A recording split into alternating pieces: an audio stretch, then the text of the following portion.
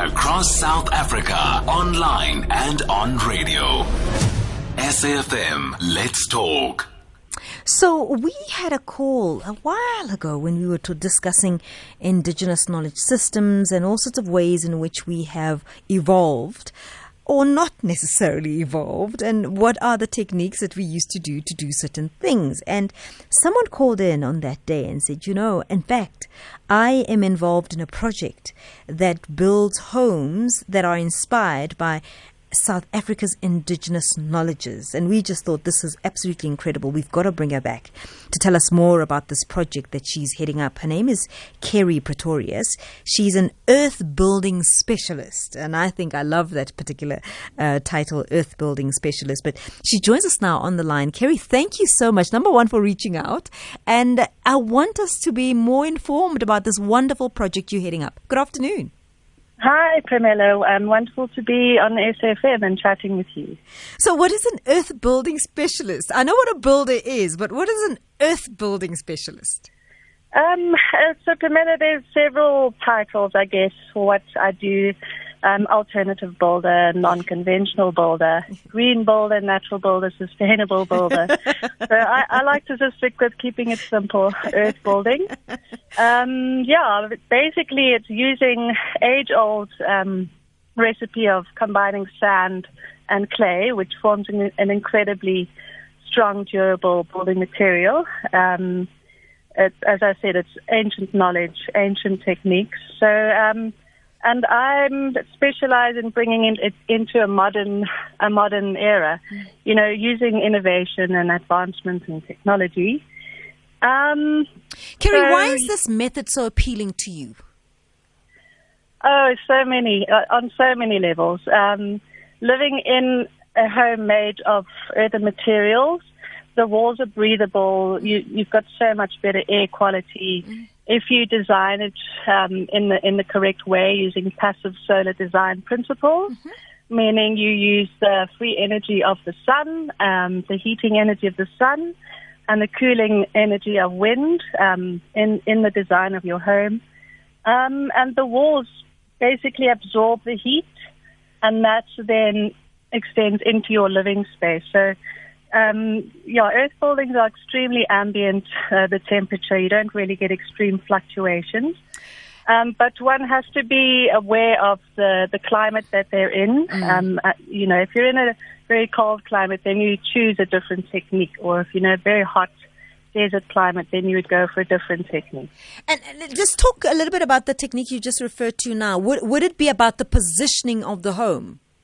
Yes, exactly. So you have to just become aware of the angles of the sun.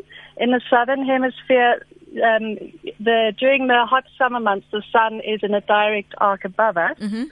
And then in the winter months, the sun drops towards the north. So that means you would position your windows, preferably on the north-facing side so that you can actually gain from that direct solar heat, and then that direct solar heat is warming your walls. And then you also have to be clever about using deciduous trees and evergreen trees. You wouldn't want to plant an evergreen tree on your north-facing side, because that then would completely shade out your winter sun. So it's just things like that one can learn. Either if you do a workshop or course, or there's a lot of information online. Globally, there's just so many people building in this technique. And so it's my wish and hope that, South Africa also one day will lighten the building regulations so that we can actually build with it on a bigger scale and start standardizing different techniques. Just break that down for us a little bit, CARRIE. So when you say that they lighten their regulations, does it mean, because one of the other things that I've picked up, and maybe you could correct me on this one if I'm wrong, is it's a bit expensive to go in a sustainable route in this country. Is it just my impression, or that's not quite the case? It's not quite the case. It becomes expensive if you have to start paying perhaps architects and engineers, because when you're trying to get an earth building permitted, you have to pace so that, the engineers can actually approve the design as a rational design. Okay. Or there's something called an agreement certificate as well, which that would confirm fitness for purpose of a non-standardized product, material, or component.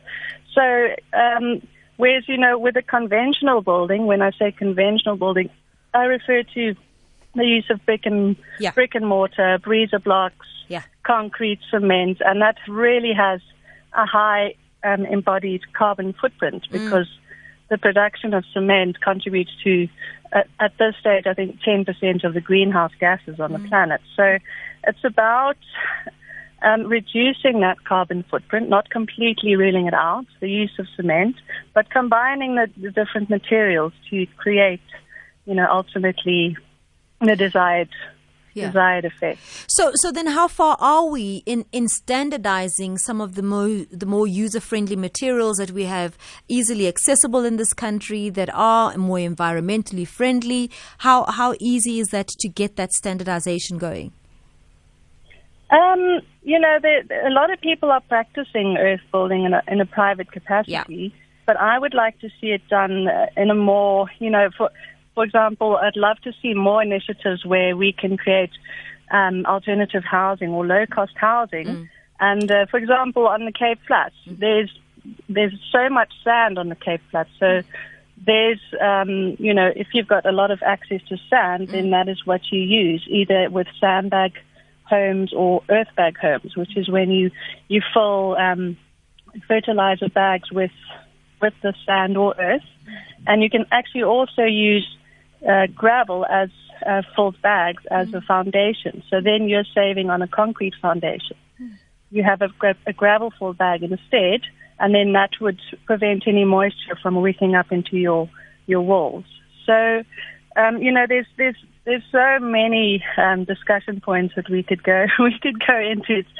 It's really the thing with a natural building or earth building is you have to, if you're going to build in a technique that somehow you're going to have to spend more money on transporting, either clay or sand onto your site, then perhaps go with a different technique. A different technique, exactly. Whereas if you have a lot of wattle, which is an alien vegetation in South Africa, then it would make sense to build with wattle and daub because, then you will save on costs of transporting materials because you have the materials straight directly on your site. Some people are lucky enough to excavate right on their land, and they could potentially have the exact right amount of sand to clay that one could use to make either adobe bricks or cob. Cob is a mixture of sand, straw, and clay. You add straw into that mix, and then that gives tensile strength to your building material, and it makes it extra strong. So you just have to ask yourself those questions, various questions, and do a thorough site analysis of the site. If there's slope, what the climate is like, things like that, availability of materials. I'm going to take a quick call, Carrie, and I'm going to ask people to call in because I've got lots of questions and I'm sure many people do too. 011-714-2006. You can also send a WhatsApp on 0614-104-107. You're listening to Phimelo Mutine on SAfm. CARRIE Pretorious is my guest. She's an earth building specialist and she's elaborated on what that means, but basically sustainable builder. And I love this concept of trying to use what is available to your area to maximize the capacity you can have on a building that is sustainable and so on. And one of the things that I want to ask you, Carrie, is exactly that. How then do we, because different areas have different properties. And you made mention of the fact that, look, it may work, the one particular method may work in one area, not necessarily in another. How then do we then upskill people and also in understanding their own landscape and what methods would best suit their area? Do we have enough skills around to upscale people? Do we have enough, inspectors, building inspectors who understand what to assist people with when they are going in this route? Not enough, I would say.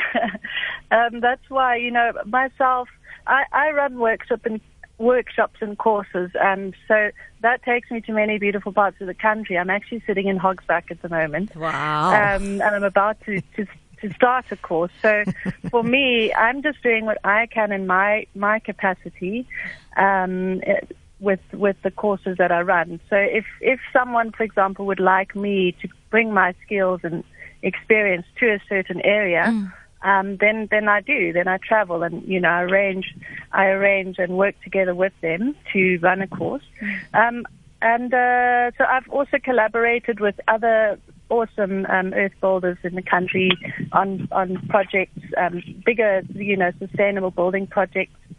And we employed the EPWP scheme, so we trained up unskilled labor to basically just make the cob and pound compressed earth tires. So a lot of the skills are very easy to learn and very easy to pass on in a training environment. So that's why I would love to see more initiatives countrywide. And then whatever the climate is, whatever the zone, whatever the gradient of the land, you offer that training, and the training on the principles of the passive solar design and the difference between the thermal mass and insulation, compressive tensile strength, so that people really get an understanding of how the materials work. And once they have an understanding, then they can best use that, make informed choices and decisions. I'm going to ask you maybe a question you may not want to answer, because one then wonders about if this makes perfect sense to me. It's sustainable. You're saying it's cost effective. We can upskill people and so on. Yeah. Then why is the uptake so slow? And when I say uptake, I mean of the bigger companies, those people who can actually do the bigger orders, whether it is homes, low-cost homes by government and so on. Why are we not seeing more of this come up? Because we do have a housing crisis in the country, and it seems to me like we can sort this out if we were using what's available to us. Yeah, that is my frustration. So that's my mission. Yeah. I'm kind of making it my personal mission to just try and, reach as many people as possible, and just by showing what is possible, what is doable. And I would like to somehow create, start an initiative in a low-cost housing area where there is that need for housing. So I guess all I can say is watch the space. Yeah. I'm hoping that, as regulations hopefully change, then, literally you just have to guide the process, I guess. And when and speak to the right people who have the powers to make those decisions and offer the funding, whether it's on the government scale or, organizations who should have a responsibility to give back and empower communities in their area. Because, I think about the number of corrugated iron structures that are out there and how unsustainable I think they are. I may be wrong. Absolutely, yeah. And cold in winter and incredibly hot in summer. Whereas if you use the earthen techniques, the extremely cozy, comfortable homes, and it doesn't have to be on a super large scale. It just has to be enough to sustain the needs of the occupants. And I think, happy, healthy homes means happy, healthy people. And so, how do people then get hold of you? Because one of the things that, maybe people are thinking, well, you may come at a cost, at a hell of a cost, and they want to do this in their communities and sort of carry on. How would they be able to do that? Well, you can contact me. I have my Facebook page. It's Half Earth Art.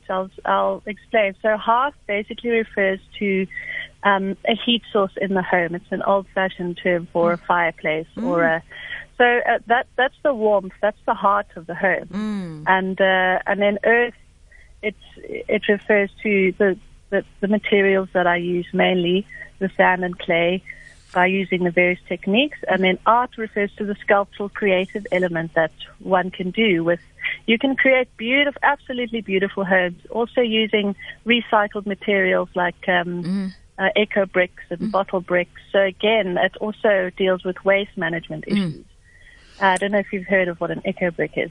I've seen them. And in fact, I think I've got children, so I think we've been part of that. I think we've stuffed some two bottles of using eco bricks, you know, for creating building projects whereby the eco bricks can actually be properly utilized. So it's all kind of connected, you know. You know, it's one thing for you to. I'm slightly concerned about. You know, you keep bringing us back to the regulations. What is the bottleneck exactly? Bottleneck. Yeah. You mean the bottle? No. You keep talking about the restrictions on the regulations. What's holding up progress? You know, I think it's just I've dealt with a few the different municipalities, and they usually want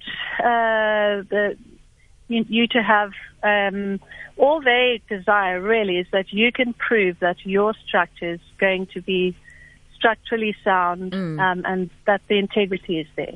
And they really are. Like earthen buildings are incredibly strong, incredibly resilient, actually more earthquake proof in earthquake prone zones than a brick and cement building. So they really are strong. And, you know, I think it's just because building with concrete and cement and bricks just seems to be the norm. It's just a standardized way. And if we can just get more projects at the, you know, the municipal level, at the, you know, the housing departments, and just I'd like to see it become more standardized and more. Yeah, I'm not exactly 100% sure of the limitations, but I do know there are limitations there, which limit your potential to quicken the process, I guess, of getting your structure up. Well, thank you. And approved. Thank you. Thank you for bringing this to our attention. And I suppose the more we familiarize ourselves with what the problem is, we can also help speed up this process. Thank you, Carrie. And what interesting work that you do. Thank you. Pleasure talking to you. CARRIE Pretorious is an earth building specialist. She also calls herself a sustainable builder as well. But go to her website. It's called Heart, as in the heart, Earth Art, and you'll get inspired. And you can contact her there via her Facebook page so that you can get her to try and maybe assist your community in how to better be sustainable and bring up sustainable homes.